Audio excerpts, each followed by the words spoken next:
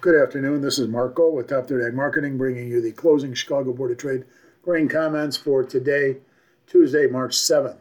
Just a quick note, I'll be out of town for the next 3 days. I'll be at the Commodity Classic in Orlando. I'll be in the StoneX booth all 3 days, Thursday, Friday, and Saturday. Stop by and say hello. We'd love to see you and chat about the markets. The grains closed mixed here with May corn down 2 3/4 cents. 6.34 1/4.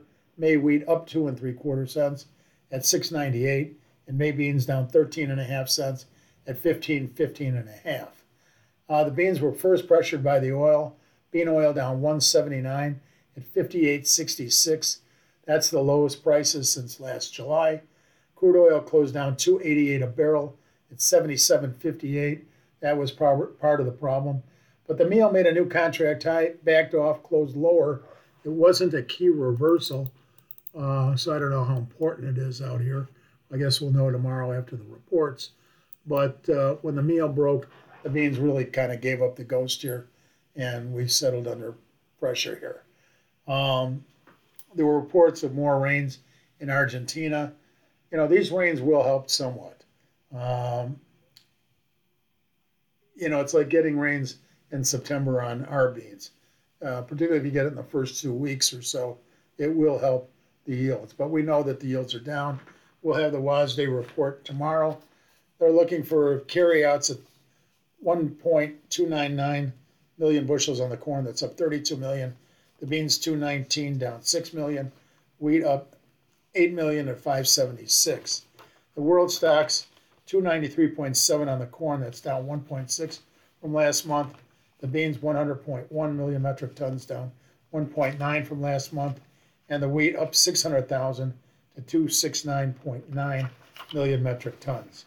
The average guess for Brazilian corn and soybeans is unchanged, 125 million metric tons for the corn, 153 for the beans. I think it's higher, but we'll see what the WASDE says. The Argentinian crop down 2.47 million metric tons in the beans, taking it from 41 million down to 36.3. Is the government going to give us a bigger cut than that right now? I doubt it. Most people think it's closer to 31, 32 million. I don't know if we're that low, but I think it's under 36 million. The corn, we're looking for an average there of 43.2, down 3.8 million metric tons from last month. So both the corn and beans and Argentinian production will be watched very closely tomorrow, obviously along with our carryouts. There's been no news on the export corridor deals.